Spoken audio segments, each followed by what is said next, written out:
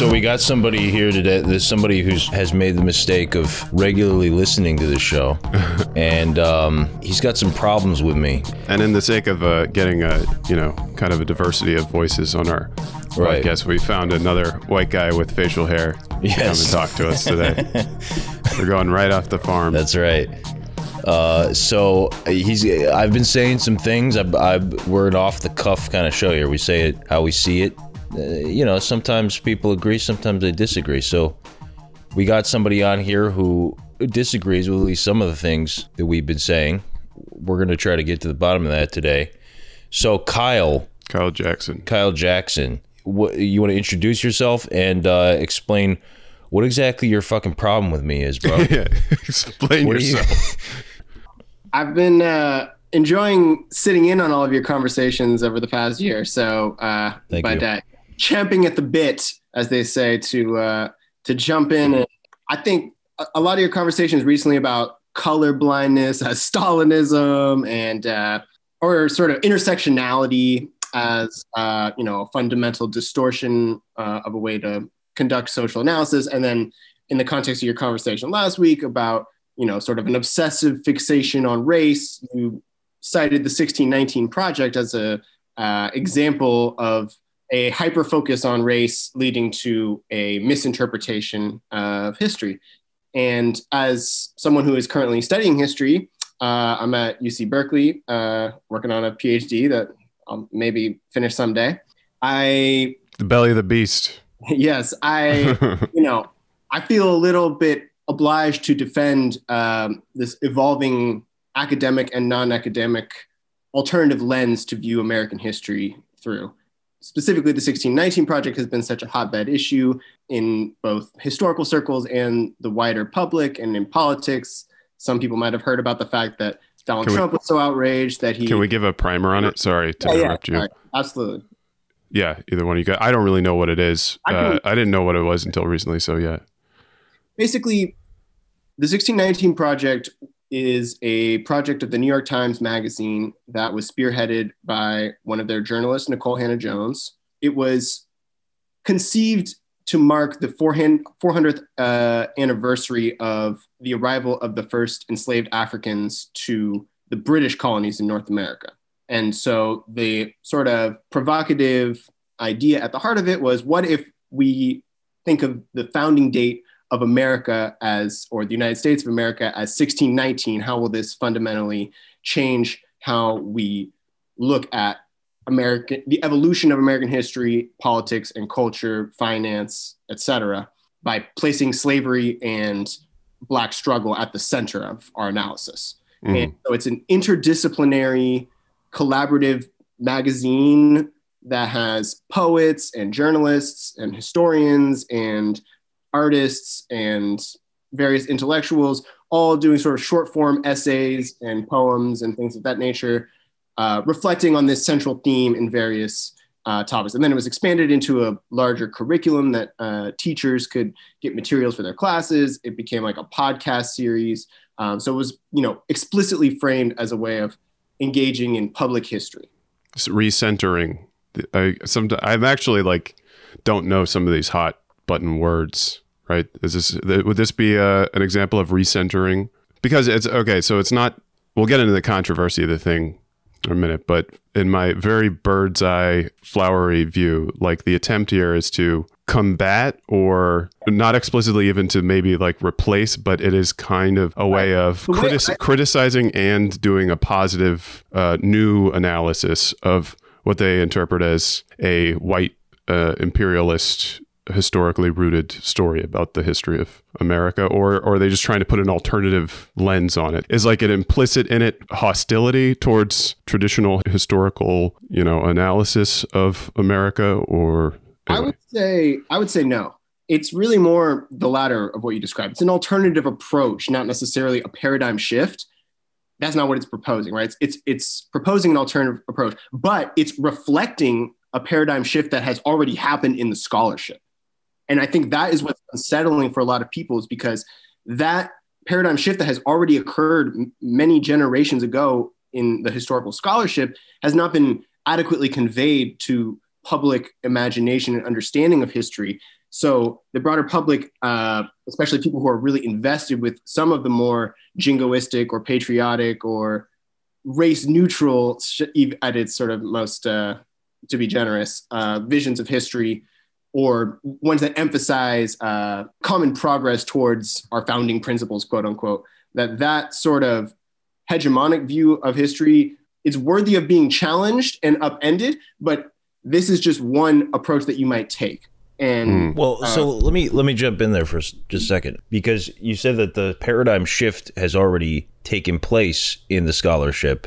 Now, I don't know exactly what you're referring to as the old paradigm, but I mean, as you know, there are eminent scholars who disagree with the fundamental approach of the 1619 Project. That doesn't mean they're right, but there are Can really... you explain the criticism? Before we...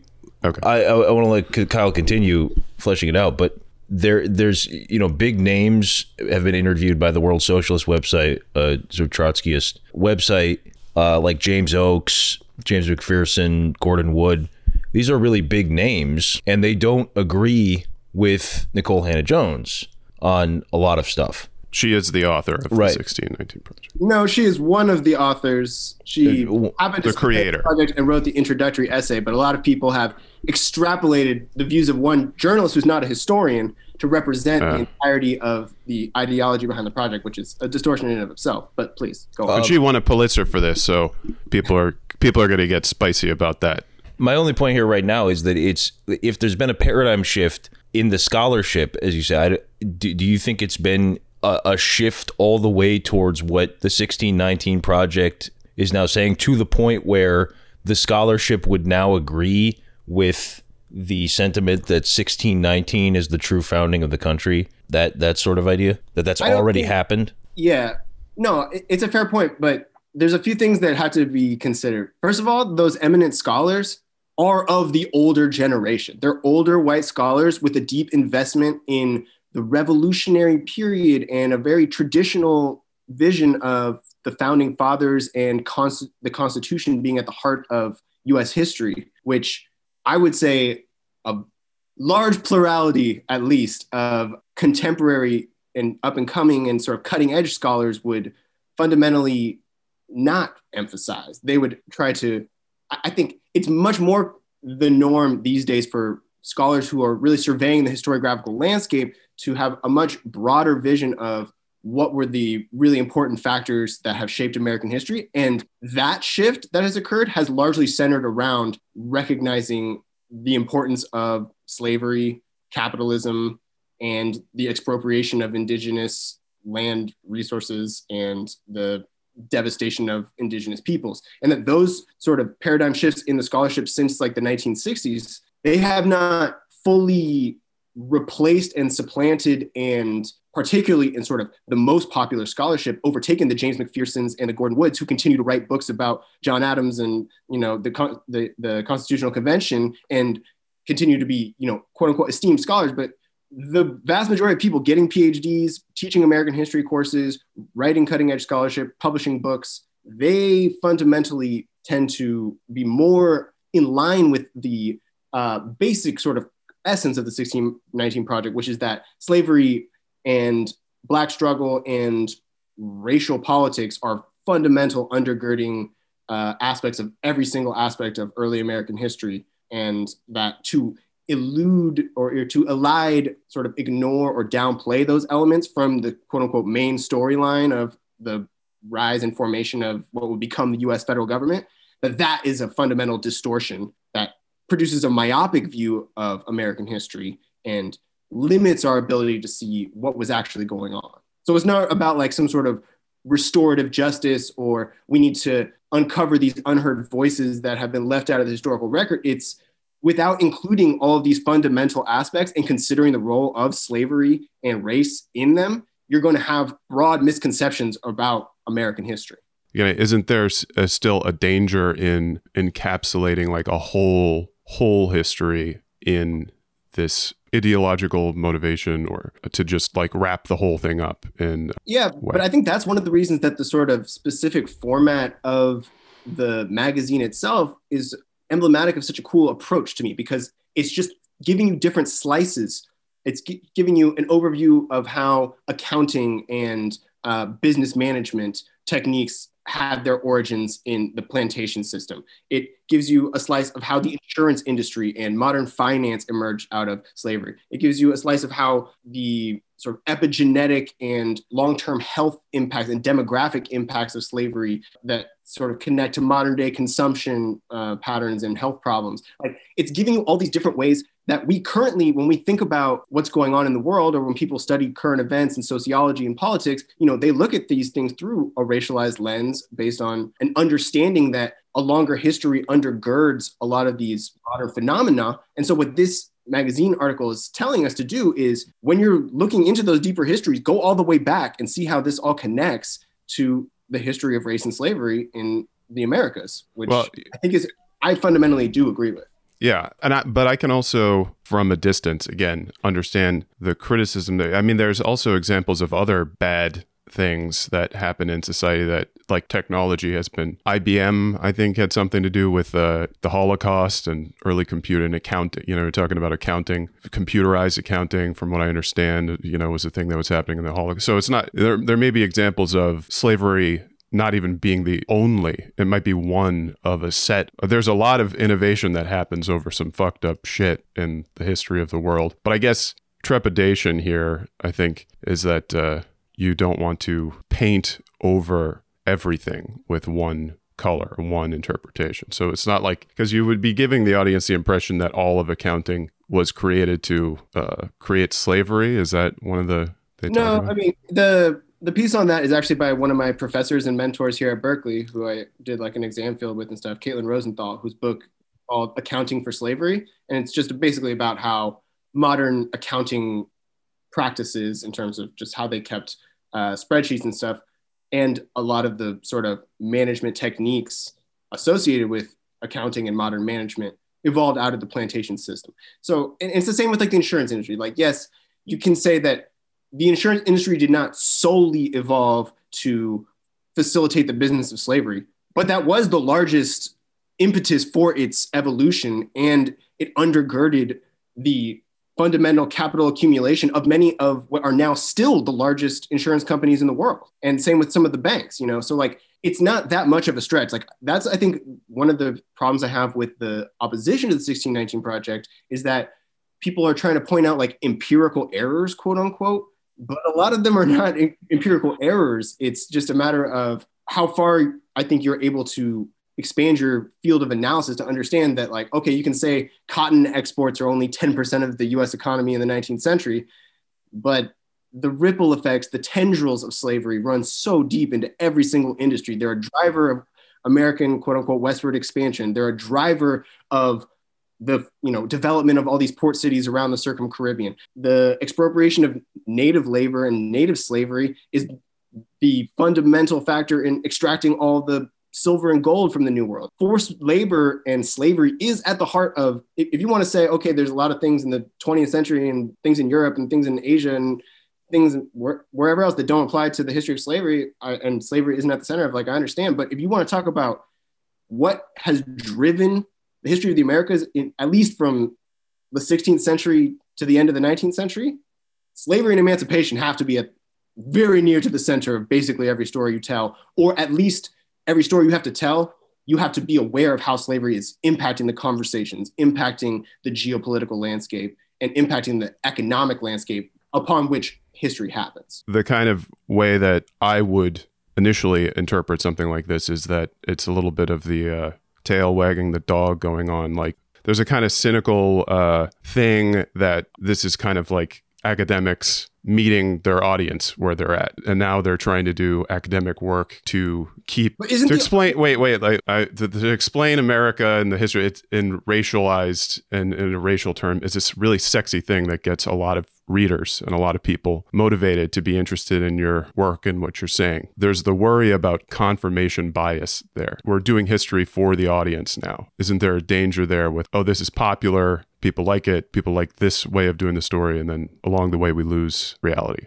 Yeah, I mean, that makes sense. But what I would say is the way it's usually framed is the opposite, right? It's that academics are coming up with these supposedly radical interpretations of history, and then they are foisting, or at least this is the right-wing interpretation, right? That they are foisting these ideas upon our nation's unsuspecting undergraduates, and that it's the dog wagging the tail, right?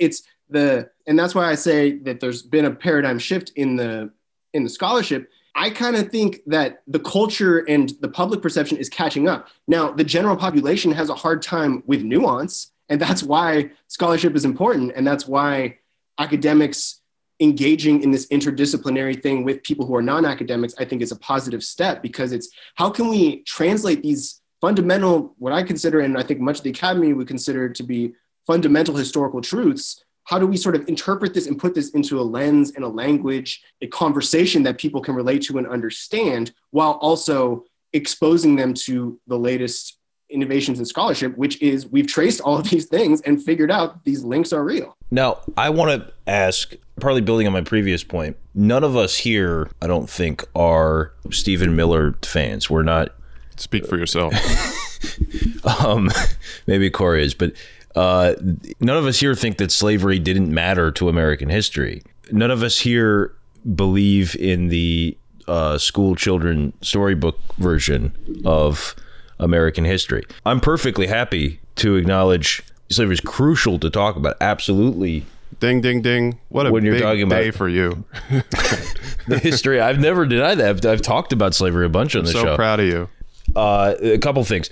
I don't know how revolutionary that is, certainly among people on the left. And by the way, I think most of, or a good number of the scholars that I mentioned and who were interviewed by the WSWS, McPherson and Oakes, for example, they're not crude, jingoists either. I mean, that we should explain quickly to the audience that Trump and his people jumped on this stuff very quickly and politicized it, and they created in response to this the 1776 commission or whatever, which was supposed to be like, no, we're proud of our country, and we shouldn't have this self-hating mixed race New York Times journalists, which has a whole turned into cucks. Whole host of problems. I think we can all agree that just even beyond the issues with slavery, just like very weird definitions of communism and fascism and all kinds of ridiculous stuff. So none of us agree with that approach. So one thing I want to ask though is like how this notion that slavery and settler colonialism and the genocide of indigenous peoples is central to the development of capitalism. That was something that was recognized in Marx. Marx talks about primitive accumulation. He talks about the natives entombed in the silver mines of Peru being central to the accumulation of capital in Western Europe. That's been a common thing to talk about on the left for a long time, going back to a bunch of old dead white guys in the 19th century even.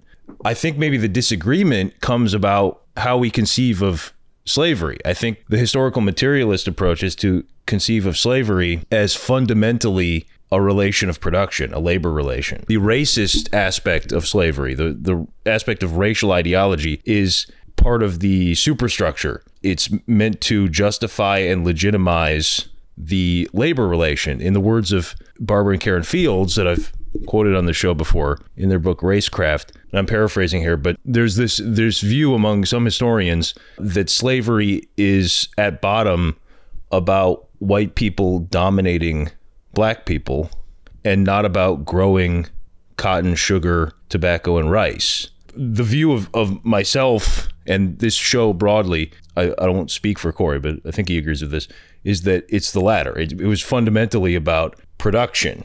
So would you disagree with that? No, not at all. I mean, where the next level of analysis has to go, regardless of whether or not that is the fundamental relation, the impact and lingering resonance of racial ideology is undeniable and incredibly profound. So whether or not it's rooted in the exploitation of the managerial class and the owners of capital, and it's used to exploit and divide labor and all of these things, which I fundamentally agree with, the next step, and where I think sort of Black radical Marxists have taken the conversation a lot further, and where Black studies comes in, and why I think this interdisciplinary 1619 project is a good enhancement to traditional historiography, is that it includes a much more sophisticated analysis of race as well as being something that exists in the abstract and in the concrete. It is not something that is merely tangential to the larger questions of class struggle. It's something that structures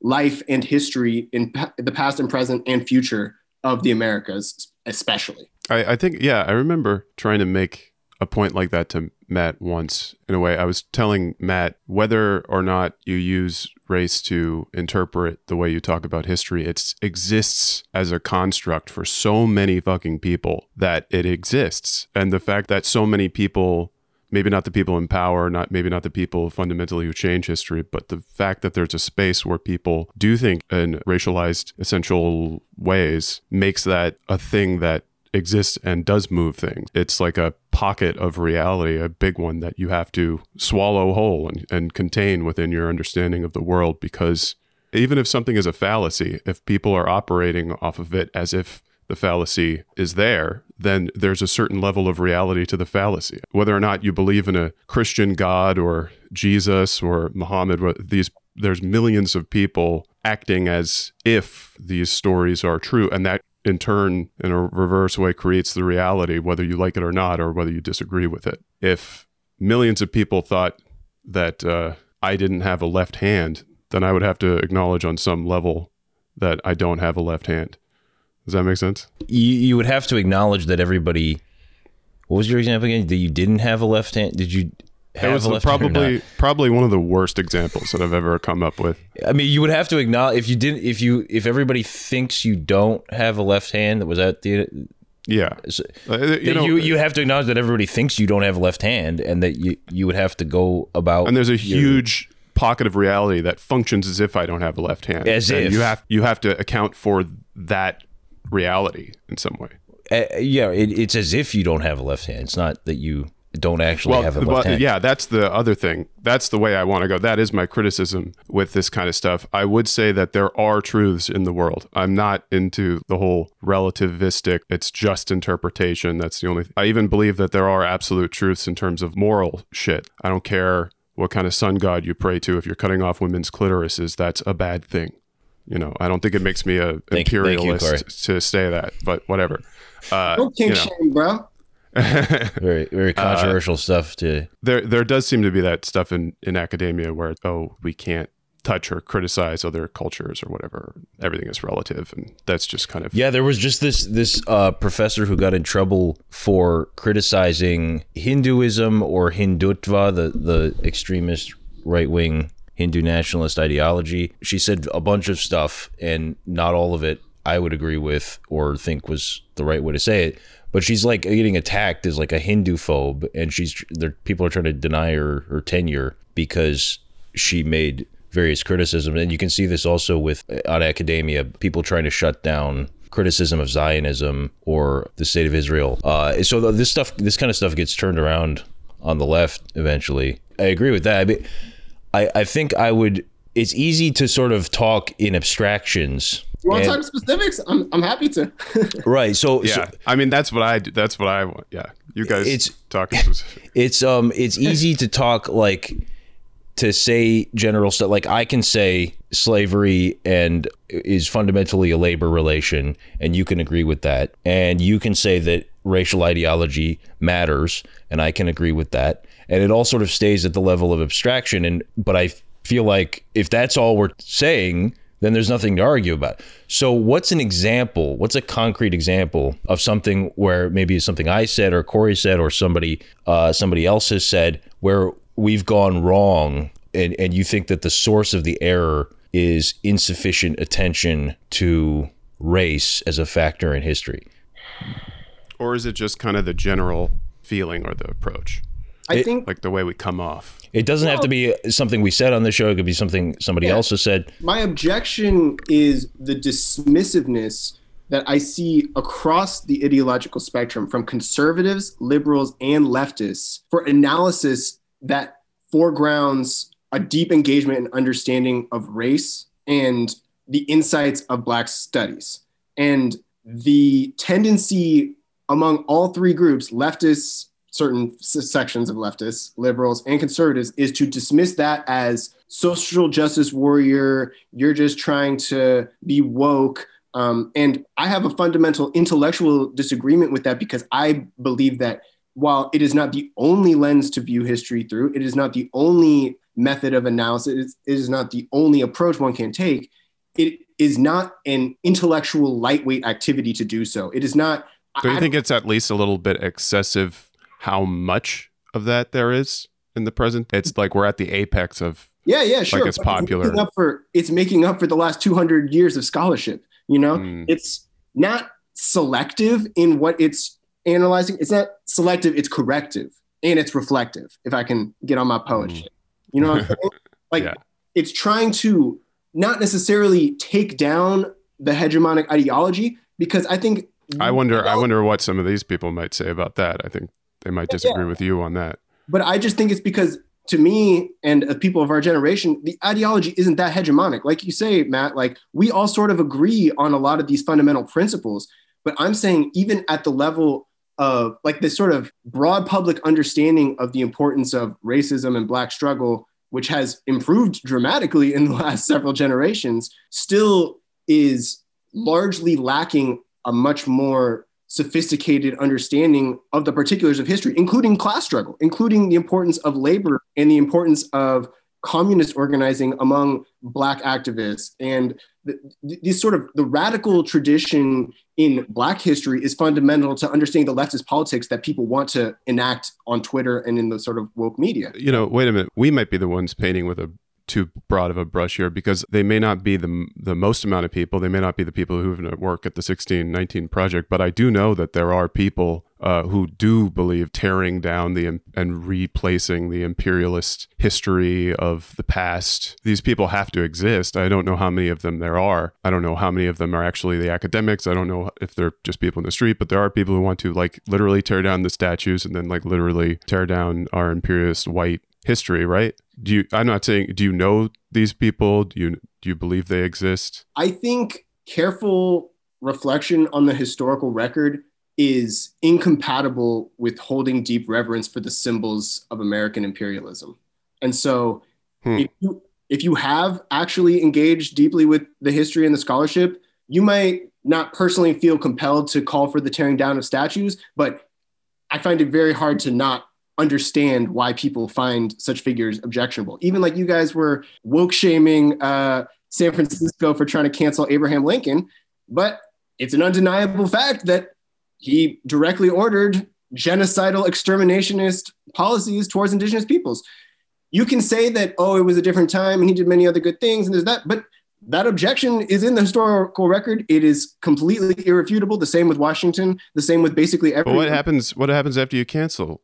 And what does the canceling mean? I'm not saying that historians cancel people or should cancel people. Yeah. Historians are here to provide insight and truth and record so that people or school boards or people deciding to name a building or whatever can make decisions about who they want to venerate. It's the same with all these like building unnamings on campus here at Berkeley and stuff. At first I felt kind of mixed feelings about it. I really did. And same with the monument stuff.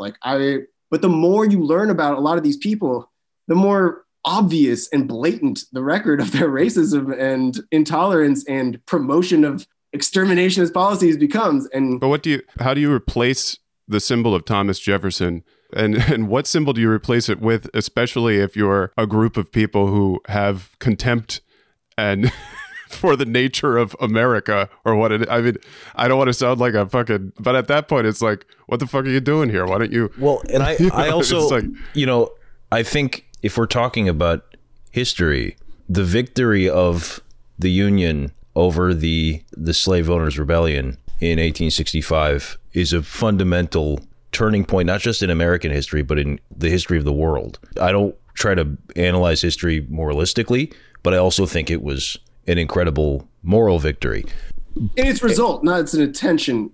Well, I mean, we can talk about that.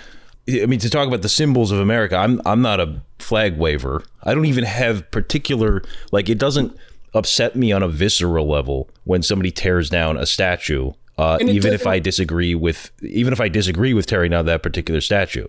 So this is not like coming from a place of emotional investment in this, really. But I do think that it's important to recognize the Union and the Confederacy were not the same. And to speak of symbols, Karl Marx, in writing his letter on behalf of the First International, the International Working Men's Association, to Abraham Lincoln, congratulating him on his election victory in 1864, said, "From the commencement of the Titanic American strife, the working men of Europe understood instinctively that the Star-Spangled Banner carried the destiny of their class, because they knew that this was a struggle for the liberation of labor." And so that... Civil War? Yes. Absolutely. I don't know how the laboring class would feel 10 years after the Civil War about that statement. But Which laboring class? The former slaves or the wage laborers in the North? What are you talking about exactly? Take your pick. I don't really know what they're about to argue about. That it was about to argue. Are you denying that it was a relative liberation? I mean, like... No, I'm just saying, if you're trying to paint the Civil War as a noble victory for labor, how about the immiserated conditions for the laboring masses of the United States that unfold over the next 30 years? Did I say at any point that communism was achieved in 1865? No, it would have been great, but... No, I'm saying that it was a monumental step forward in the history of the world. There's nothing wrong with better, in the words of Barack Obama. Better is good, right? I mean, I'm not exactly sure where you're coming from with this, but like, why is it more of a I mean, I understand its impact was transformative on the American economy, which is transformative of the global economy, but why is it more monumental than emancipation in the British West Indies 20 years earlier? I mean, it was fundamental to the development of the economy of the United States. And in the U.S. Virgin Islands, they demanded their liberation before Really? America too. Yeah, my mom was just telling me about that. Wait. Were the Virgin Islands controlled by the United States then? No. That was the Danish. I'm just saying, if you're trying to say that this is a big revolutionary moment in world history, I mean, how about the Haitian Revolution? How about emancipation in the West Indies? I didn't say the Haitian Revolution wasn't, but the development of the economy of the United States as one of the central capitalist powers in the world, that's enormously important. That was a bad thing. I didn't say it was a good or I say it's enormously important. The development of the proletarianization of the American laboring class would not be possible, black or white, without the abolition of slavery, and without that, like, development of a wage laboring class in the United States, that changes the dynamic internationally fundamentally. Yeah, I guess sort of where I'm fundamentally sort of not on the wave with this line of thought is that, like, if we want to, give plaudits to the Union and everything for ending slavery and whatever, can we also acknowledge that they accommodated slavery for the previous 75 years, and that the partnership between Northern, supposedly anti-slavery sympathizing politicians and Southern slaveholding, the slaveocracy, like that fundamental partnership was the overarching...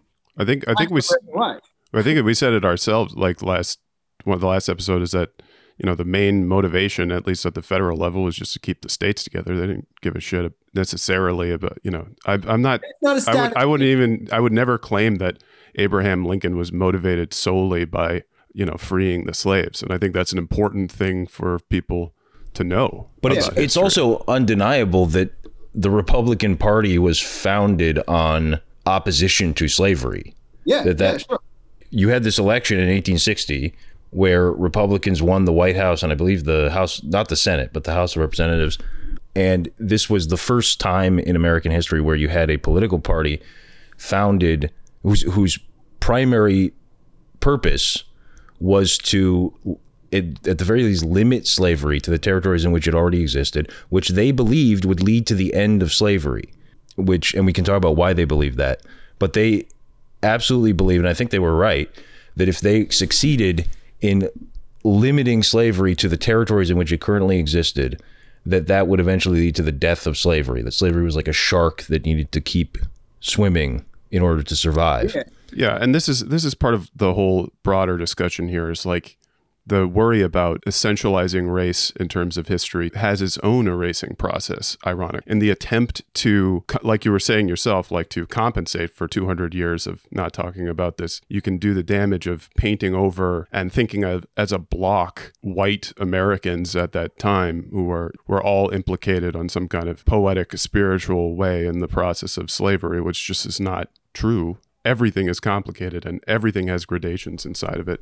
I mean, there were vicious, bloody battles in Kansas between white people leading up to the Civil War. And of course, many of those white people were, racists who didn't like slavery because they didn't want to be around black people or compete with black labor. Not denying that, but there's the notion that this was an entirely, which I've also heard from some people who call themselves Marxists, people who, I don't think this is a huge tendency on the left, but there are some people who I think could fairly be called class reductionists, even if they're just isolated on the internet, who say that, oh yeah, the Civil War is entirely about keeping the Union together, or they even like recapitulate lost cause kind of narratives about how it was all about tariffs or something. The Civil War happened, secession happened after the electoral victory of the Republican Party, which at its base, nobody denies, was a fundamentally anti-slavery party. Not everybody who supported the Union, but the leadership of the Union during the Civil War definitely wanted to see the end of slavery. And they were, of course, constrained by they had to keep the border states in the Union, and there were various other factors weighing on the other side. But this notion that like the Union was entirely cynical, I don't think holds up historically. Sure. And I don't think it's being advanced by historians at any major level. Well, it kind of sounded a little bit. Don't you think it's the 1619 Project dog whistles this shit a little bit? At least it was implicit. I don't know. I haven't read it, but. No, but to expand it out a little bit, I fundamentally, most of the things that you said there are pretty much, for the most part, kind of sort of basically true. And if you want to build a monument... Wait. For the most part, kind of, sort of. I think well, tell us. There. You can quibble here or there. But the larger point is, if you want to build a monument or put Abraham Lincoln on a penny to reward his commitment to that struggle and his leadership in that crisis to achieve that result, fine by me. But I think it's perfectly acceptable to also say, well, I've read a lot of speeches of Abraham Lincoln in the period before the Civil War, and he seemed pretty much convinced of fundamental intellectual inferiority of African Americans. He was fully supportive of an initiative to repatriate Black people back to Africa, and that there's many other troubling aspects of his reign as commander-in-chief, including exterminatory policies in Indian territories, which should not be overlooked, and therefore some people might not choose to venerate that figure. I'm not saying that one flat portrayal covers the broad spectrum of any American president, because the American presidency is extremely complex. The United States is a country involved and embroiled in a lot of problems and a lot of geopolitical situations that we're not. Well, it's like some people like Kiss, and some people like orchestra music, and some people like Tool, and some people like The Weeknd or whatever. But yeah, it still has to exist. That's what I'm saying is like the romantic theme of this conversation for me is like different realities have to coexist. If you don't think Abraham Lincoln was an asshole for all these things, which is of course he is, then yeah, but fuck do you care if someone else venerates him for certain specific reasons? Let me jump in here. Why do you have to ruin that for everybody else? Let me jump in. I don't actually think it's ruining anything. I mean, it doesn't ruin anything for me for people to talk about this. But let me bring up Frederick Douglass was an asshole in some ways. Frederick Douglass was a supporter of settler colonialism. He wanted to bring him back to Africa. He was not for Corey. Just shut the fuck up for a second. Just stop derailing me with stuff that isn't true. Frederick Douglass said things about how he favorably compared civilized laboring African Americans to the supposedly wild, savage Indians, and said, how come white people romanticize and turn into some kind of noble symbol of the country, these savages who live in the forest, whereas we Black Americans, we live in cities and we farm and we work and we help build the country, and we don't get credit for it. So Frederick Douglass had all kinds of fucked up shit to say So should we Yeah, people in rename? the 19th century had a race-conscious view, but how many? Should we rename all the schools in the country that are named after Frederick Douglass? I don't know how many people died at the hands of Frederick Douglass's policies. He wasn't in charge. I mean, like, That's what I'm saying. That's what I'm saying. That matters. We'll put you in charge, Kyle, and see how many people you don't kill. right? I mean, that's like that's a different. I mean, If you were the president would he have tomorrow, if he did? you would be responsible for killing people, no matter what. I don't know, man. I think Are we not implicated in these ourselves? Aren't we all responsible for the death and the? Yeah, I don't who think, amongst us? I don't think that these policies are the result of the moral depravity of the people running the state apparatus. I think that they emerge from fundamental imperatives. And so to say like Frederick Douglass, those fundamental imperatives more. Frederick Douglass or Abraham Lincoln? wait, what was it? Can you repeat Who that? shapes those imperatives? Who shapes those policies? Is it Frederick Douglass and Booker T. Washington and Toussaint Booker Louverture? T. Washington. He was the one that wanted to go back to Africa. Toussaint Louverture, yeah, that's a great example. Toussaint Louverture instituted forced labor when he took over Yeah. Haiti for a brief period, and then Dessalines after him in the First Haitian Empire. They reinstituted forced labor. Yeah. That's a great example to me of why you can't flatten these historical figures into being heroes when he advocated extremely problematic, destructive policies that would have re-enslaved the Haitians and partnered with European monarchies. So it's the same. Who were you talking- Louverture. Yeah, Louverture, and but Haiti still like recognizes Toussaint Louverture and Jacques Dessalines. But historians recognize the complexity and the nuance and the fact that he is not just a heroic figure. Sure, but do you think they should tear down all the statues of Louverture in Or like stop Haiti? talking about him in general. No, I think there's room for all of these ideas to exist. But I think just to sort of bring it full circle, what I and the 1619 Project are arguing is that it's important to provide these counter narratives in order to add the necessary complexity in most people's minds. For instance, I think one of the best history books ever written is C.L.R. James's biography of Toussaint Louverture, which is a pretty much self-consciously positive, heroic depiction of a leader of Black liberation movement, the world's first and most successful. It's not the full story. Other historians have had to come in and add other supplemental details, but the virtue of that approach has resonated and shaped the entirety of Haitian studies afterwards in fundamentally good and positive ways. The same way that, in your last podcast, Matt objected to this idea that the Civil War be portrayed as a Black freedom struggle that was fundamentally swung by Black people self-emancipating, which has, well, you might object to my characterization of your characterization, but you were saying that you think that becomes a reductive explanation of a much larger thing. But the fact that argument has permeated into the mainstream interpretation of the Civil War is an important corrective to the original vision and hegemonic understanding of the Civil War, which was that it was a war fought by white people to liberate Black people from the start and throughout, which is not true. What I was objecting to there is more, and I'm not accusing historians of doing this, but I was objecting to a sort of caricature that I think is kind of reflective in the Django Unchained, in a lot of popular consciousness, that not so much mischaracterizes the Civil War, but simply ignores it. So, for example, what I said there in that characterization, I mentioned the general strike, what W.B. Du Bois called the general strike. I mentioned the Black soldiers in the Union Army. I have no objection to talking about how that stuff swung the Civil War. Absolutely. What I have an objection to is either ignoring that it happened or characterizing it entirely as a race struggle when it very clearly was not. It was a multiracial struggle against the slave-owning oligarchy by people of all races from all regions of the country, including the South. That was what I was trying to get at. Yeah, and I feel that, and I think reasonable people can disagree about which storyline you emphasize or what you think is the most important explanatory power interpretation of various historical periods or events or whatever.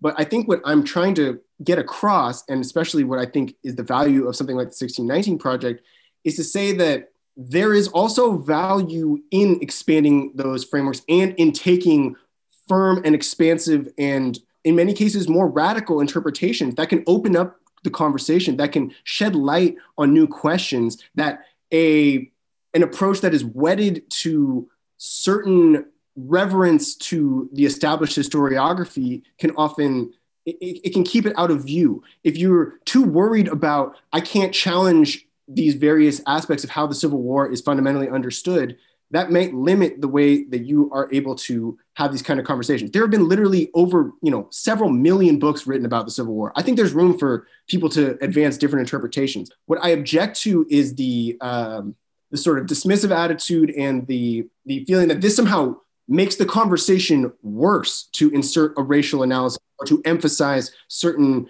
intersectionality as a fundamental way of looking at certain problems. I think it can only enhance our analysis and make it more nuanced. If after breaking down every issue by issue, you decide, hey, it's more about trains than it was about, Black people crossing enemy lines, fine, that's fine. But that's a funny example, because that is kind of like what the autistic mind would prefer. I want it to just be about trains. I don't want it to be about Black people. People, not Black people, just people in general. People in general. Yeah. Could you hypothetically conceive of the possibility of taking it too far with a racialized, exciting narrative that lopsides? Because at the end of the day, there is a truth independently. That's my opinion. Some people might disagree with that. There are numbers that we can look at about the number of people who were killed during the civil, and the people who participate, whatever individual gripe we're having. There's a whole laundry list being created between the two of you about potential hotspots of disagreement. You could hypothetically imagine that you could be painting with too broad a brush at a racial level in your interpretation of history, right? Of course, and it happens all the time. In many monographs try to advance one or various interpretations or arguments that have to do with a certain race or class or gender analysis. And sometimes you agree and you pick up with what they're putting down. And sometimes they make selective use of evidence and they cherry pick information and you're not convinced. But the idea that it's wrong or reductive to even advance those claims, I think is fundamentally mistaken and can... it's similar to when I hear leftists, object to identity politics or something, without acknowledging that, there can be certain advantages to taking different approaches to things. And so within the realm of sort of academic history, yes, it can tip in one direction or the other too far, absolutely. But the exercise, I think, is generative and productive. And even if that is just because it produces scholarship contrary to the thesis of an author that advances a particular interpretation. And sometimes I do see that, if you want to tell me that certain things are fundamentally about slavery that really aren't, then I have no problem with people being opposed to that, placing it at the heart of their analysis. But I think starting the conversation is always a good thing. Nice. We can all agree that starting a conversation, that's what we're doing right now, right? The proof is in the pudding, baby. So we're having a conversation here. I think beyond maybe specific disagreements, which I maybe want to get into a little bit about the American Revolution, and we've already talked about the Civil War, I think. But beyond that, I think there might be a more fundamental conceptual disagreement here. You've mentioned this term several times, the Black radical tradition. And I think maybe this is an example where I would say that race is being used here in a way where we disagree about how it should be used fundamentally. That race is, for me, race is downstream. It's downstream from the forces of production, from class relations, from things like that. And this term, the Black radical tradition, I feel it places race upstream. And let me explain why. So what exactly do you mean by the Black radical tradition? There's a long history of people of African descent in this country, 400 years, all kinds of different historical periods that they're living in, different material conditions, different class positions, different ideologies, an incredibly diverse array of people who are engaging in all kinds of different political activity. This term, the Black radical tradition, seems to me to be extremely reductive. It's a kind of race reductionist phrase. And let me quote Adolph Reed, as I like to do on the show in an article for Non-Site from 2019 called What Materialist Black Political History Actually Looks Like. And maybe I've quoted this before, but let me do it again. One of the things he says is, there is no singular transhistorical black liberation struggle or black freedom movement, and there never has been. Black Americans have engaged in many different forms of political expression in many different domains around many different issues, both those considered racial and not. They have engaged in race solidaristic formations and in close concert with others in class-based and multi-class alliances. As Cedric Johnson has argued forcefully, contemporary scholarly discussion reads black politics, the ethnic pluralist group politics articulated mainly since the 1960s, back anachronistically onto the varying and pragmatically grounded political expressions in which black Americans have engaged since emancipation, which he describes as black American political life. Political differentiation has been as common among black Americans as among all others. Moreover, issues bearing specifically on race or racial disparities have never exhausted or exclusively defined black Americans' expressed political concerns. And this goes, I think, to, contemporary issues. There was a case in, and I don't remember all the details exactly, but there were instances of workers striking during the coronavirus pandemic about unsafe working conditions. And there were cases of workers who were almost entirely black doing this. And the media, including much of the progressive and left media, interpreted this almost exclusively as being about race and black liberation. And it was, especially because it was happening around the same time as the George Floyd protests. But why isn't it just workers struggle? Like, does any, like... Isn't part of liberation owning and participating in America in other contexts other than your own race? Isn't that part of what the nature of liberation is? It's like, black workers aren't allowed to be workers. They're like, everything that black workers do has to be interpreted through the lens of a struggle for racial equality, when it's not. A lot of times, if you ask the people involved in these places, that's not what they foreground themselves. Yeah. So does that, any of that resonate with you? Yeah, absolutely. I don't disagree with a single thing that you just said or quoted from. Like that, I'm with you. Like a monolithic vision of a black freedom struggle or black politics, black body politic. I'm not with that at all.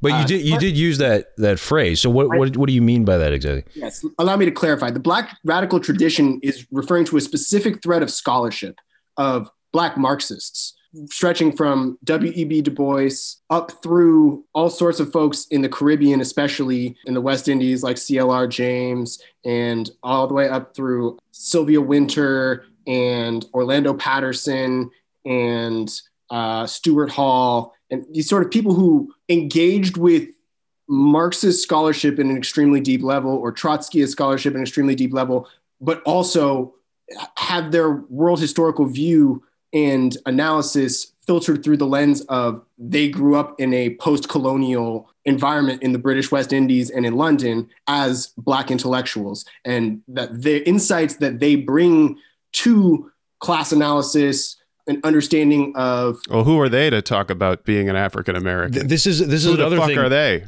A lot of them have also lived in the United States. Well, this is another thing that Reed mentions, that Reed talks about C.L.R. James. It's completely different. Among others. He says, neither Malcolm X, Frantz Fanon, C.L.R. James, nor Stuart Hall can tell us anything strategically useful about the black American political situation. Appeals to their putative wisdom stem from academic leftist romantic attachments and commitments to race reductionist politics.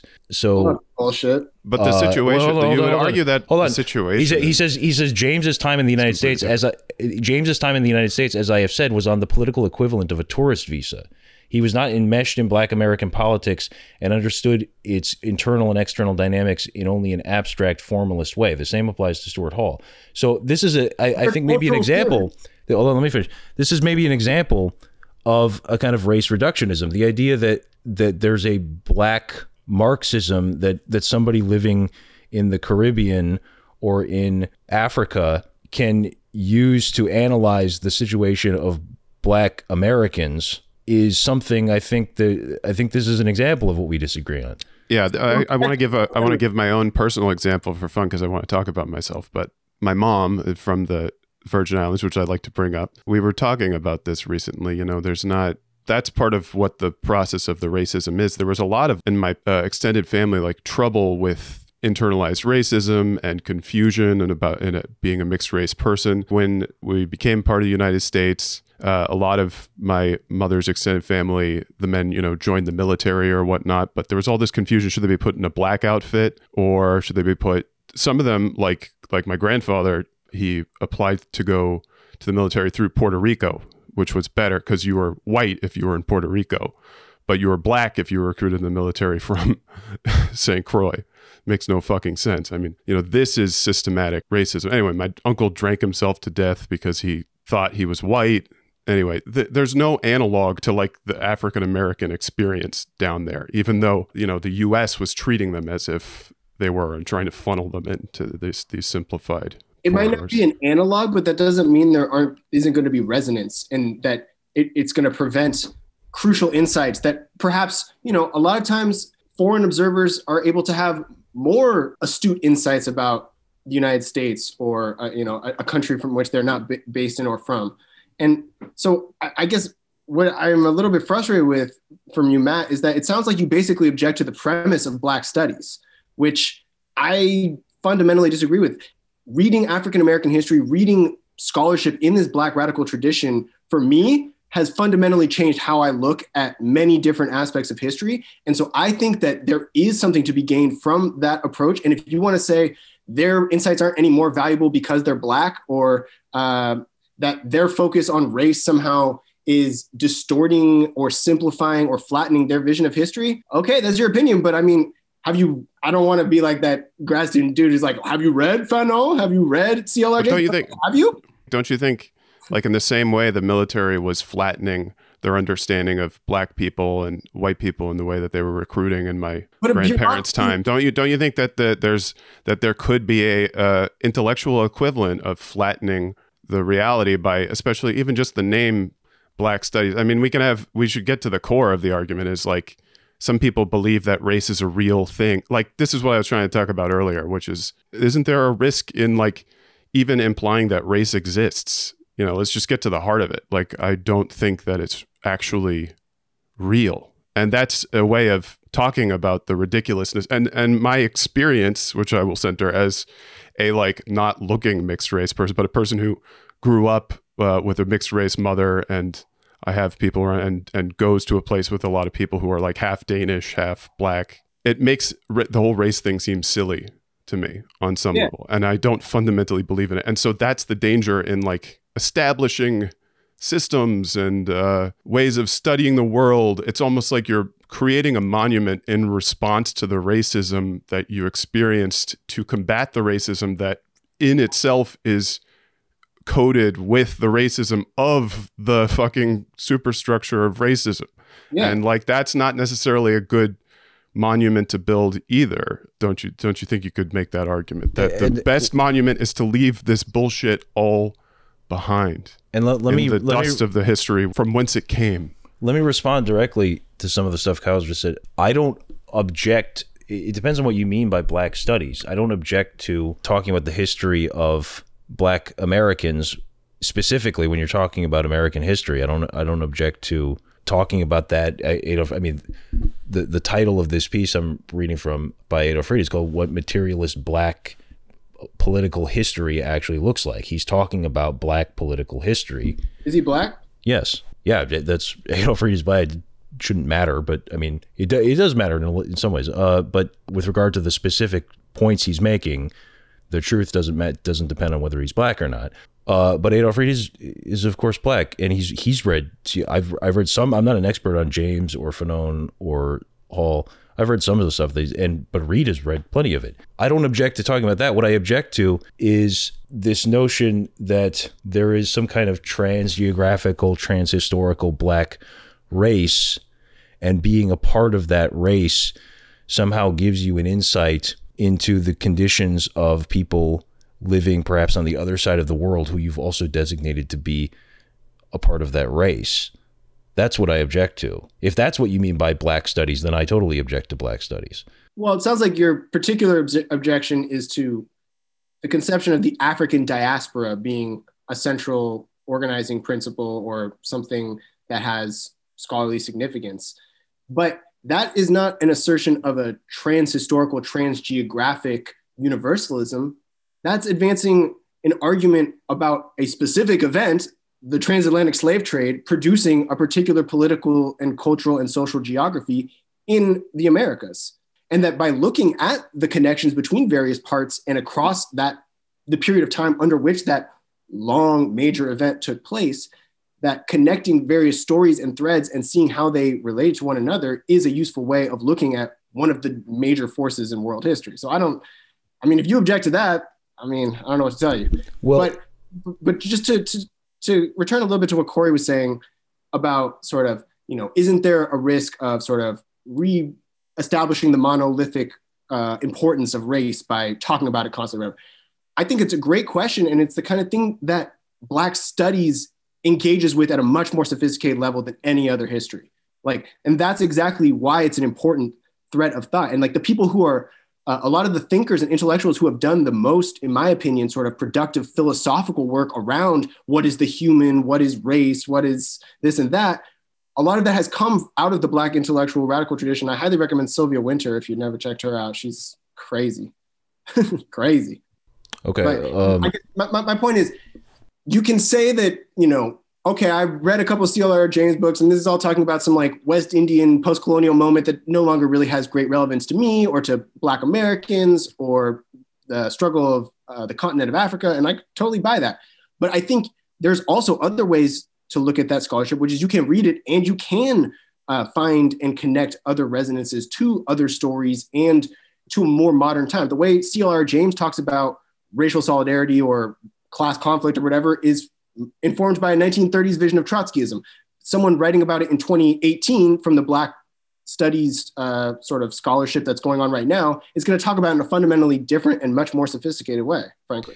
Well, so I think the notion of a diaspora, to the extent that you can relate it materially back to the extent that the African diaspora is a result of the transatlantic slave trade, that if you can relate that back to a material foundation in which all of these different groups of people arrived where they were in a specific labor relation and how that characterizes that, then yeah, you can talk about a African diaspora. Oh, you mean foregrounding the history of slavery? Yeah, I'm in. None of us have disagreed with. I mean, we're all talking about slavery here. I'm very close to erasing it from my consciousness and memory. I've almost fully achieved the wiping it out. Well, you're Black. You belong to from a Black trans-historical Black race. From a place of so I can't criticize you for saying that. I am erasing. Yes. But it's not my place to criticize Corey here. So a couple of things I would say is that that's people are talking more than just about the African diaspora. I mean, it's also an interesting question. What about the East African slave trade and Black people in Iraq? And is that the same sort of thing? That wasn't the same kind of. Do Asian people slave each other? Yeah, there's slavery all over the history, all over the world. But I love it when I ask a naive question to two historians and they give me a look of. But there's Black people in India. There's Black people who, And there's Indian people in Jamaica. Yeah, right. British Empire transported people all around the world. But there's cannabis with them. That's right. So and this is a question I don't really know the answer to exactly, but I wonder because in some ways the East African slave trade was different materially than the Atlantic slave trade. It didn't tend to be plantation laborers. There was some of that initially, but it was a lot of personal servants and eunuchs and sex slaves, and so it was a different kind of labor relation. I think we're headed back to the eunuch sex slave slavery in this country, perhaps. Yeah. So that's an interest. So is there like a single diaspora that crosses both oceans, even though it's a very fundamental, maybe not a very fundamental, but a different kind of labor relation that brought about those two different diasporas? And then people also don't just want to talk about the diaspora. They want to talk about African people in Africa, which is a very fundamental different thing for the diaspora. That's people who went through colonialism, but they did not go through chattel slavery. They were not transported from their homelands as chattel. And in many cases, their ancestors were the ones who were selling Africans to Europeans as chattel. Sure, but that removal of millions of people was a fundamental shaper of African history. That's true.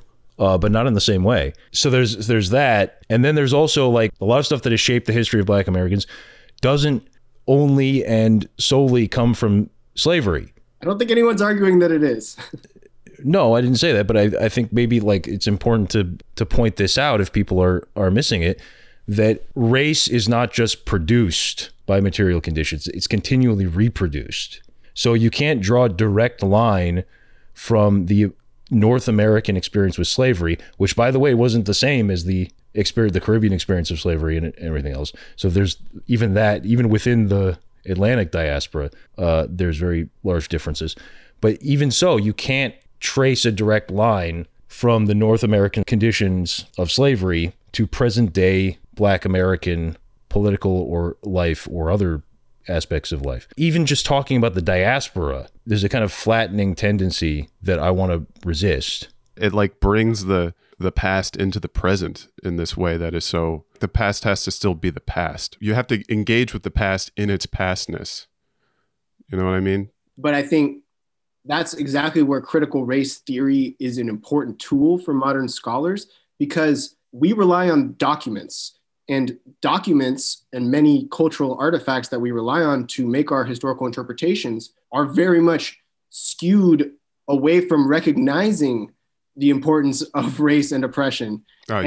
So it is the role of scholars to point that out and to expose and to reflect on what the larger meanings and the hidden meanings of, say, legal history, of, say, if you want to talk about economics, I mean, the whole history, the energy behind the history of capitalism in the last 10 years, 15 years has been largely around trying to establish sort of how central was slavery to the emergence of capitalism. And, you know, reasonable people can disagree on that question, but that wasn't really even part of the central, it wasn't a commonly accepted term of debate until very recently. And so these things. We could say with a moral certainty that the first things that were being traded in markets, you know, at its root were not people. Somebody probably traded like a pear for a apple or something like that. Sure, but I mean, just exchange is not the same thing as capitalism. It's necessary for capitalism, but it's not the same thing as capitalism. So I would. Oh, here comes the Marxist. Well, I don't want to explain it right now, but I think Kyle's point isn't refuted by that. I'm not even trying to refute it. I guess I'm trying to ask the question so you guys can elucidate it. What is the specific argument saying that like capitalism at its core was set up to slavery and whatnot? And I also want to ask Kyle. Give me the point. I also want to ask Kyle, do you agree with the racial capitalism approach? And if you feel qualified, you can talk about what that is, because I haven't read too much specifically on racial capitalism. So if you know, you can elucidate that, and you can tell me if you agree with that approach.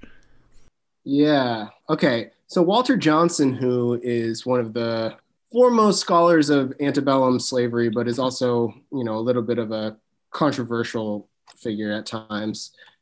He talks about in his excellent book, River of Dark Dreams, he says, he's talking about the fear of slave revolts and sort of the unstable nature of an economy built around slave labor. He talks about, thus were the science of political economy, the practicalities of the cotton market, and the exigencies of racial domination entangled with one another, aspects of a single problem, call it slave racial capitalism, as planters and merchants set about trying first to reform themselves and, failing that, to remap the course of world history. In order to survive, slaveholders had to expand.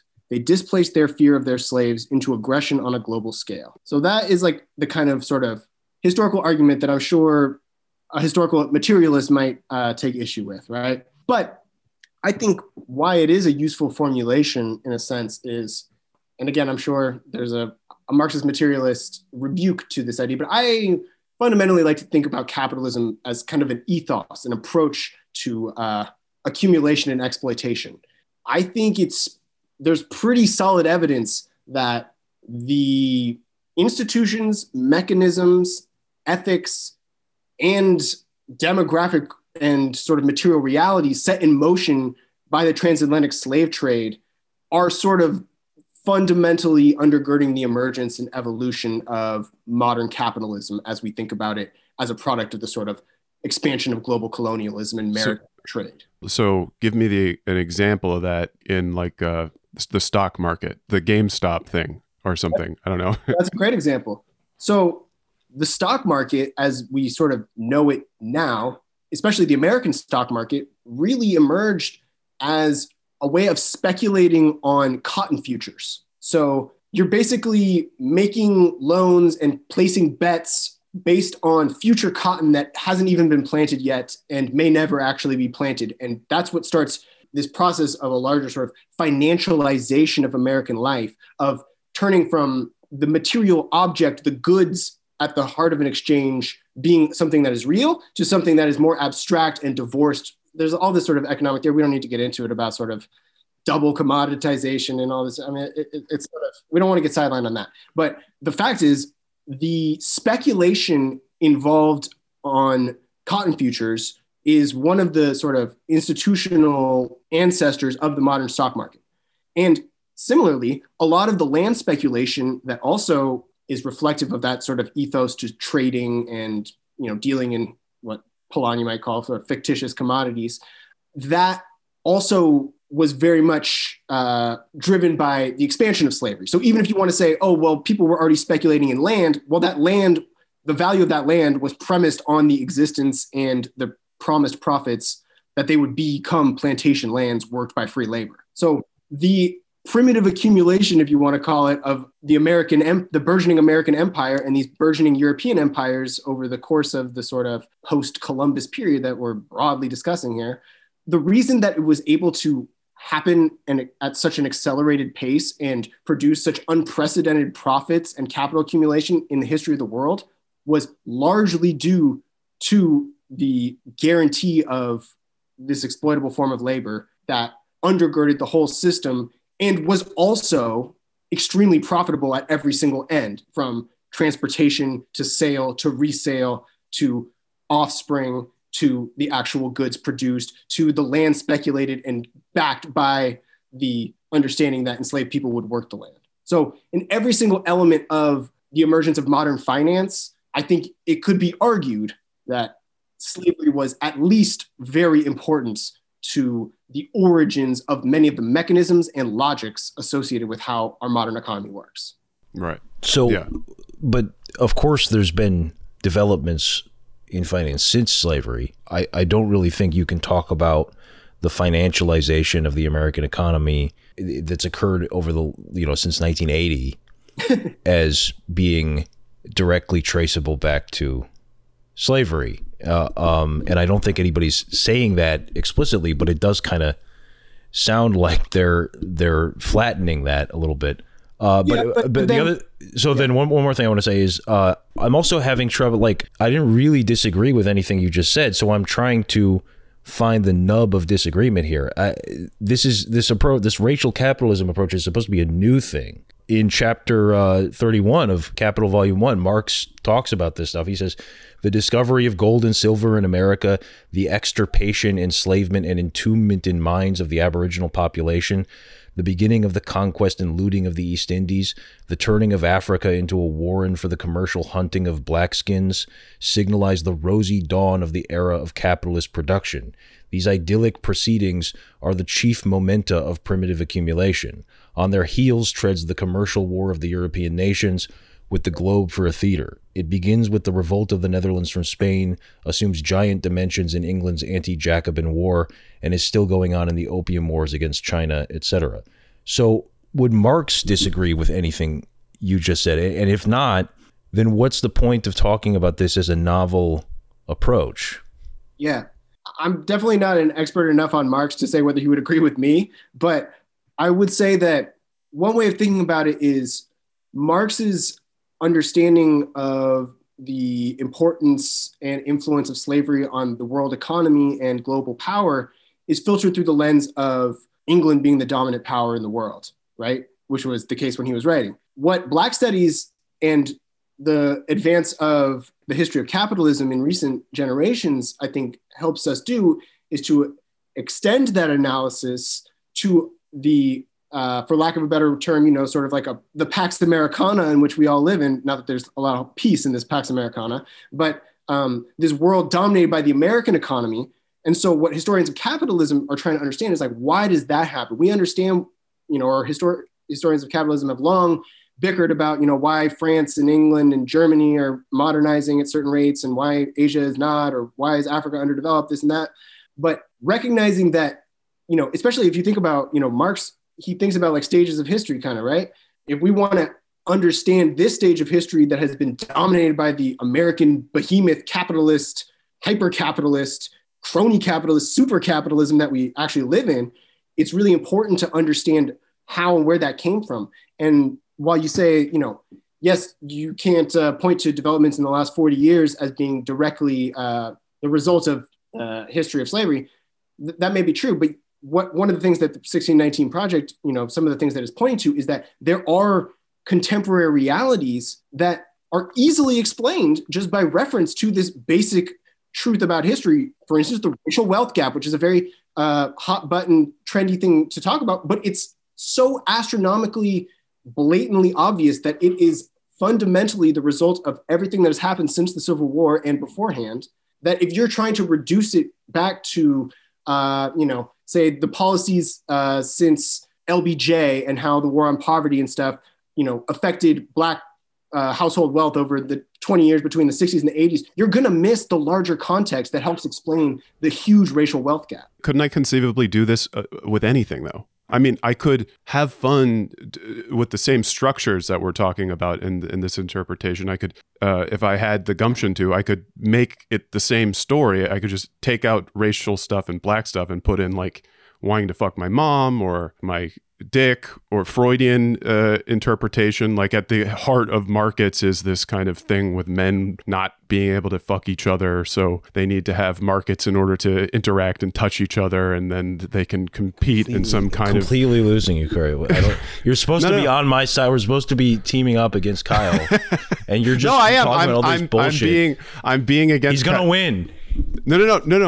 You're not hearing my criticism. I'm saying the structure of what you were talking about in terms of connecting capitalism to slavery, you could just take out the subjects and re-implant them. I could replace capitalism. I could replace slavery. Like it's jazz. Like it's cool. It's jazz. It's music. There's a structure there, and it doesn't require you playing a trumpet and having you could have a jazz guitar. You could have. So let me see if I can recapitulate what you're saying. So are you saying if you replayed the tape and you switched the Mad Libs, Black people with white people in the people who are designated today as Black and people who are designated today as white, and you switched those people in the historical roles that they're actually in, so Black people were the slave masters and white people were the slaves, then you replayed the tape so that it happens the exact way it happened, but it's just the races, so to speak, are isomorphically switched in their positions, then you would get the same sort of thing you see today. And so if you can do that, then why does race matter? Is that what you were saying, Corey? Yeah. Or what is so compelling about the structure of this argument? If we are criticizing these race essentialism, but it doesn't seem like in the argument, at least the one that you presented, Kyle, which I found to be very interesting and astute, but it just occurred to me that there's nothing essential about the racialness of what the structure of the argument that you were making. Does that make sense? It sort of makes sense, but the thing is, you can make any number of arguments about how to view history or whatever, but it won't stand up to the scrutiny of the historical record. And what I'm saying is, in my opinion, and in the opinion of many historians and scholars of various stripes and various disciplines, there's clear and convincing evidence of the centrality of race in all of these historical phenomena. And what I find actually disappointing is the effort to find some sort of counter narrative that complicates that simply for the sake of thinking that, this would be somehow owning the woke mafia by saying, well, it's not all about race. Well, it's, we can have a more, you could just throw any argument out there. But isn't that the intersectionalist argument at its core? No, it's not. No, it's not. The intersectionalist argument is... Wouldn't the feminists say that the slavery thing is overdone or what? Like, shouldn't, they would be... That's why I'm saying the structure of it, and you can input and outputs can change, but... You can, but only certain interpretations and certain arguments are going to be able to hold up to scrutiny. That's what I'm saying. You can definitely make an argument around patriarchy as the driving force in American history. It's been done, and very admirably, and it provides important, crucial insights. That doesn't mean it's the only way to look at American history. So then if it's multiple things, then it can't be only one thing, right? No, but there can be some things that are more important than others. So you can say a central driver of American history is the Jewish diaspora in America struggling to find its place and establish itself economically and culturally. That's true, but it's not the central driver of American history. But you can much more easily make a convincing case that Black struggle and the legacy and history of slavery. I mean, that's one of the interesting things. And I think this is another reason why people are bristle at the idea that emphasizing Black history is they think that that's somehow going to like overwrite every other storyline in American history. But it's that this fundamental original sin, if you want to call it that, but also fundamental underlying material structure of our economy and our political life has shaped every single aspect of American political and economic development. I think at least for the first, 200 years of American history, or 150 years. I mean, you can, people can quibble about, how much does this analysis sort of hold up to the fundamentally rejiggered world after World War I and World War II. And, I accept that people can quibble with that. But if we're talking about how to tell the story of early America, right? And the foundation of the American system and how that sort of has shaped our present reality. I think there is a very troubling tendency. Like, here's how it's put in the Atlantic piece. They said, Americans need to believe that, as Martin Luther King Jr. said, the arc of history bends towards justice. And they are rarely kind to those who question whether it does. And I think that is one of the things that I think is driving this idea is like a lot of Americans, both at the sort of more mainstream liberals, like we want to think America isn't that bad, and from the leftists who want to believe, because Matt was saying in the last podcast that you don't want to lapse into Afro-pessimism, as he called it. Or I know it's like an acknowledged term in scholarship, but I thought you used it a little derisively for my taste. If you want to say that that's the problem, we don't want to have this darker vision of America not making progress, but rather taking steps back every time we take steps forward. I think that emphasizing the negative downsides of a race-conscious historical approach that acknowledges the centrality of slavery and the centrality of race, like explicitly and directly, I think that aversion to it is one of the reasons we have a problem in this country with a national mythology that is able to be mobilized by people like Stephen Miller and the 1776 Unites crowd, because they don't want to believe the truth about American history. And maybe you guys are, at the level of education and sophistication where you can take what you believe and, accept from the Black studies approach and also grounded in a more universalist theory of class struggle or Marxism or something. But for the vast majority of the American population, like the way that they understand American political history is through a pretty like narrow and nationalistic and white focused political history and scholarly tradition. And so to center and foreground Black voices in this conversation and interpretations that center Black ideas and Black agency throughout history, it's a welcome corrective. And it, in my opinion, clarifies and broadens historical understanding rather than reducing or flattening. Well, if we accept that you just said like we have our own view and it's not the same. You've never said at any point in this that we have the same view as the 1776 Project or even the popular understanding. So given that we have a distinct view that we disagree with a lot of what's said in the scholarship that you're talking about, and we disagree with the popular conception, why should we fight the popular conception with stuff we disagree with rather than stuff we agree with. Yeah, aren't we so talking about like tailoring it to an audience in some ways? And I don't think that intersectional Black studies or whatever is going to work for those Trump people ever. So just even on the level of just tactics, why would we force them to eat their vegetables and remind them, these poor white people who are Trump voters now are not the ones who are benefiting from the wealth of that slavery created. And that's an important thing for people to remember. They were probably indirectly benefited on some level about slavery, but they weren't the ones getting, and their ancestors weren't the ones getting the vast share of the wealth. Isn't there an argument to be made about, you need to have, like we were talking about, multiple realities functioning at the same time? The 1776 crowd needs to be thought of as one that you should be trying to make arguments to in order to bring all of us together in the future, because obviously they're a powerful bloating block and whatnot. So, and intersectional stuff is clearly not going to do it for them. So isn't there a conversation that should be had? Wouldn't that be an interesting conversation for people in Black studies, intersectionality, whatever, our version of like woke mafia, whatever professors? Shouldn't they be talking about how to cleave and undo this voting bloc and this coalition, and like what kind of approach would work for them in a way that doesn't make them feel attacked? And the only answer that I can ever come up with is one that is a class first, but not class only approach. Like class first doesn't mean class only. Sure. And I think what you're describing is what's often, derisively referred to in history circles as sort of the search for a usable past, right? You shouldn't be tailoring your scholarship necessarily, or some people do believe you should, some people believe you shouldn't, towards whether or not it can be used in the political present, right? There's a great recent example that exposes both the potential and the pitfalls of this kind of attempt to engage with the public in a more sophisticated and nuanced conversation about this, which let's think back to earlier in 2020 when there was these so-called racial reckoning after the killing of George Floyd. And there was definitely a sense, especially among a lot of academics, of like, y'all are late to the party, right? Like people have been exposing this system of oppression that is, embodied in our police forces, but reflects all these other underlying structural inequalities in American life.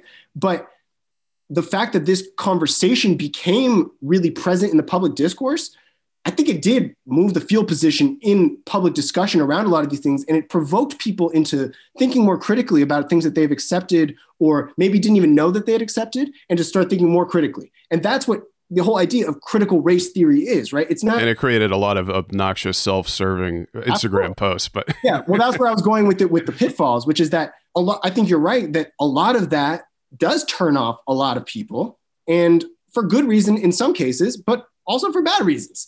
And you can say that you don't think it's politically effective. But also, if it turns, it doesn't really matter at the end of the day why it turns people off. If it turns people off for bad reasons, it turns people off.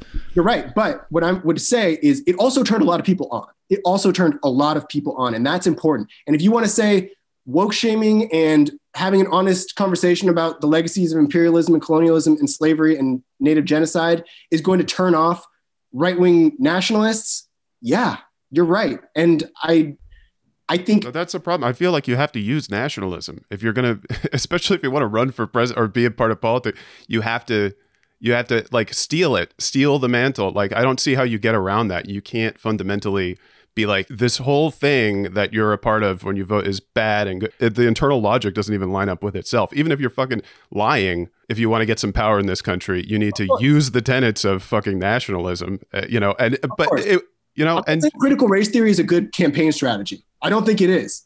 Yeah. I'm saying if we're talking about how we as academics, public-facing intellectuals, podcast hosts, people in our everyday interactions with normal human beings, I think the sphere of power that we actually are in, which is a very small little farm. Yes, I think there is real value in pushing the conversation in the right direction on these issues and being just upfront and honest about them, rather than cloaking them in veils of intellectual quibbles that actually distort the bigger picture, And sort of when you want to argue about like how central should we make race, you don't want it to fall out of view. And that's what often happens on the left. And that's one of the reasons I think the American left has had a little bit of trouble appealing to voters. You're right.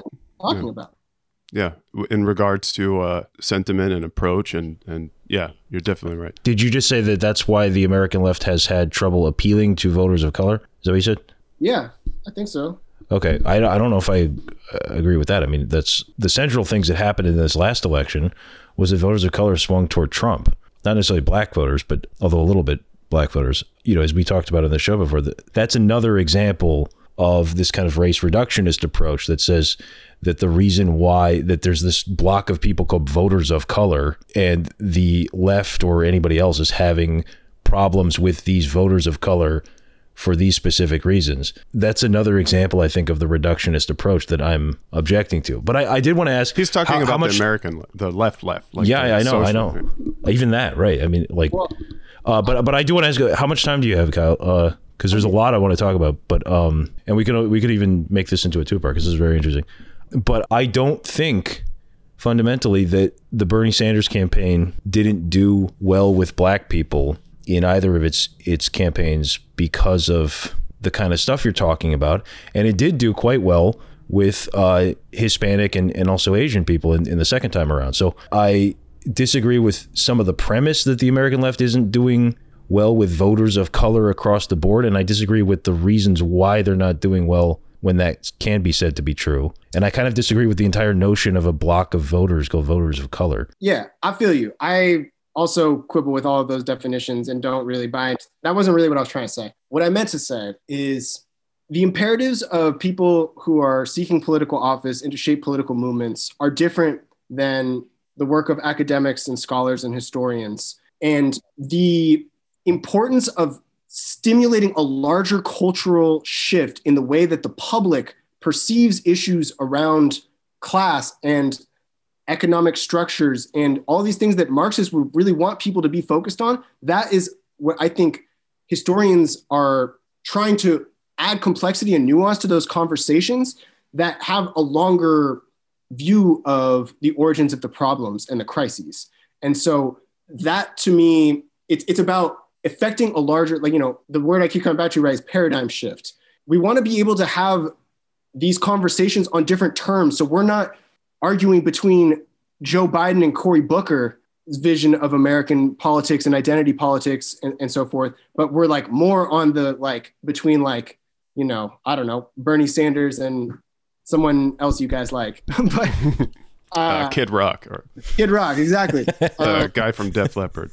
So I guess what I'm saying is I think both things can be true. We can say that part of the success of the Bernie Sanders movement was that he didn't explicitly hearken upon a lot of critical race theory stuff in his first campaign, and part of his failures in the 2020 campaign were maybe that he leaned too much into that, or for certain voters, they didn't connect with his way of expressing these or whatever it is. But I think fundamentally it had a lot more to do with a lot bigger sort of just a general centrism in sort of American vision of American prosperity and the teleology of American progress. And what critical race theory and historians more broadly want to draw attention to is, you know, it's often one step forward, two steps back, especially for Black people, especially for non-white individuals throughout American history. And that incorporating that into our understanding of the present is absolutely fundamental if we want people to shift their minds about what kind of government is going to be good for them, what kind of policies. This is how we move towards socialism, is by emphasizing the ways it will reduce inequality that has been formed by capitalism, you know? How do you do that? By mobilizing people to think of their concerns and their identity in this country and their stake in this country and its future and its past in strictly a way that makes them forget sometimes in the ways that they are connected to poor white people. Well, this is I mean, this is like the only thing I do on the show is quote Adolph Reed, who is Black, by the way. So he's automatically right about everything. Therefore, he said he walked in. I mean, one of his quotes is you can't get. You can't form solidarity, what you want, but sometimes you get what you need. You can't form solidarity by starting a meeting by asking everybody to go around and talk about how they're different from everybody else at the meeting. That's not how you get solidarity off the ground. So I think that kind of echoes what Cory was saying. Yeah, for sure. I mean, and there's a lot of scholarship sort of about Solidarity is a difficult historical reality to achieve, and it's often at cross purposes with individual community needs. That isn't to say that it isn't something that we should strive for and want, but it's complicated. But I guess what I would say is, to Corey's point, is it's not just something that we want. It's something that's necessary. You can't do anything without solidarity. Of course, solidarity has downsides too, but I mean, well, you can do some things. You can get major civil rights legislation passed, without solidarity, you think that depending on your definition of solidarity, there's a lot of scholarship about how these efforts in the 40s and 50s to try to unite the Black and Latino movements, for instance, they were often operating at cross purposes, and they had different strategic imperatives, and therefore collaboration wasn't always mutually beneficial, and it wasn't always welcomed. And so, yes, in theory, all oppressed working people should unite in some glorious socialist revolution, but that's just not really how it works. The March on Washington in 1963 was organized by socialists and labor organizers. A. Philip Randolph, Bayard Rustin, both of whom were later harshly criticized, I think in some ways justly so, for becoming kind of class reductionists, especially Rustin. But they were crucial to, you can't tell the story of the 63 Civil March on Washington for jobs and justice, by the way, that's what it was called. The first word in there was jobs, without talking about labor organizers, socialist organizers, people who knew how to organize a picket line, people who had actual, I'm not even talking about ideology, just knowledge about how to get a massive number of people together. That was, without the labor movement, none of that would have existed. Rosa Parks was trained at a school that was set up by the CIO for people have this idea that she was just this spontaneous person who was asked to sit at the back of the bus. She was an organizer. She was an activist. She was an agitator. And the labor movement trained her. She was deliberately picking a fight with Jim Crow. Yeah, that's a perfect example. The Civil Rights Act of 1964, the Voting Rights Act, that stuff would not have passed without solidarity and the labor movement. Sure. But can you see why the urge to emphasize those exceptional instances of cross-class or cross-racial solidarity undermines the larger historical reality, which is that more often than not, a lot of the organizing, a lot of the activism has been not cross-racial, has not been conducted in a spirit of solidarity, has in fact been organically and or professionally organized by Black organizers just as often as it has been by white labor leaders. There is a tendency, I think, to highlight, and this is again what some of the the two people I mentioned were Rustin and Randolph, both of whom were Black. So this is again something I'm talking about. Black workers are sometimes they're operating in a capacity of being specifically fighting for Black civil and political and social equality, and other times they're doing things as part of their class, and sometimes they're doing both at the same time. So I didn't actually deny that Black labor organizers were involved in this. In fact, the only two people I mentioned were Black.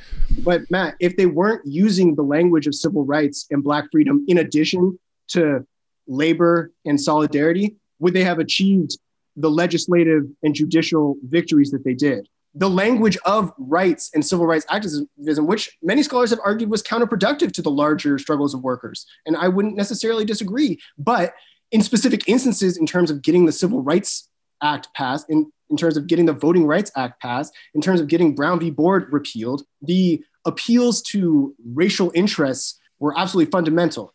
Now, reasonable people, I don't really want to go too far down this road because it's there's so much scholarship and debate around this stuff.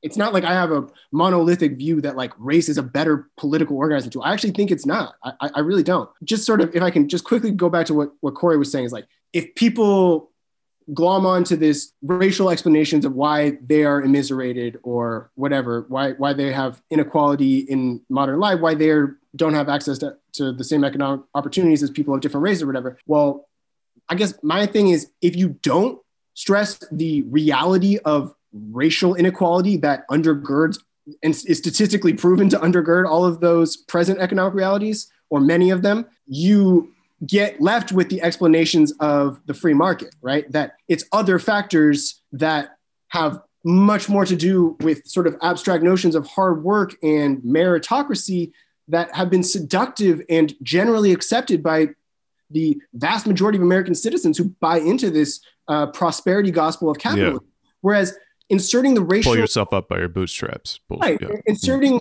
an analysis of economic history and contemporary reality that acknowledges the centrality of race gives people a much clearer picture of why things are the way they are, why you can't go and get a job, why you can't get the same loan from a bank, why you don't have the family wealth that other people do, statistically speaking, whether or not there are plenty of poor white people who don't have wealth as well. You know? Yeah, I don't have a problem with that. In fact, tactically, it's probably a better way of getting people interested in this stuff at all, because it has something to do with themselves. It kind of appeals to that, easier to identify yourself as a part of that thing, because it's literally what you look like. But if that's the on-ramp, then it still needs to be coupled with, I'm not saying then they get on the on-ramp and then you say, okay, now that you're woke or whatever, now you really need to get woke and just only think about class. I'm just saying, as long as those things are together and they meet together when you get on the ramp. For some people, maybe the proportion, some people, the what?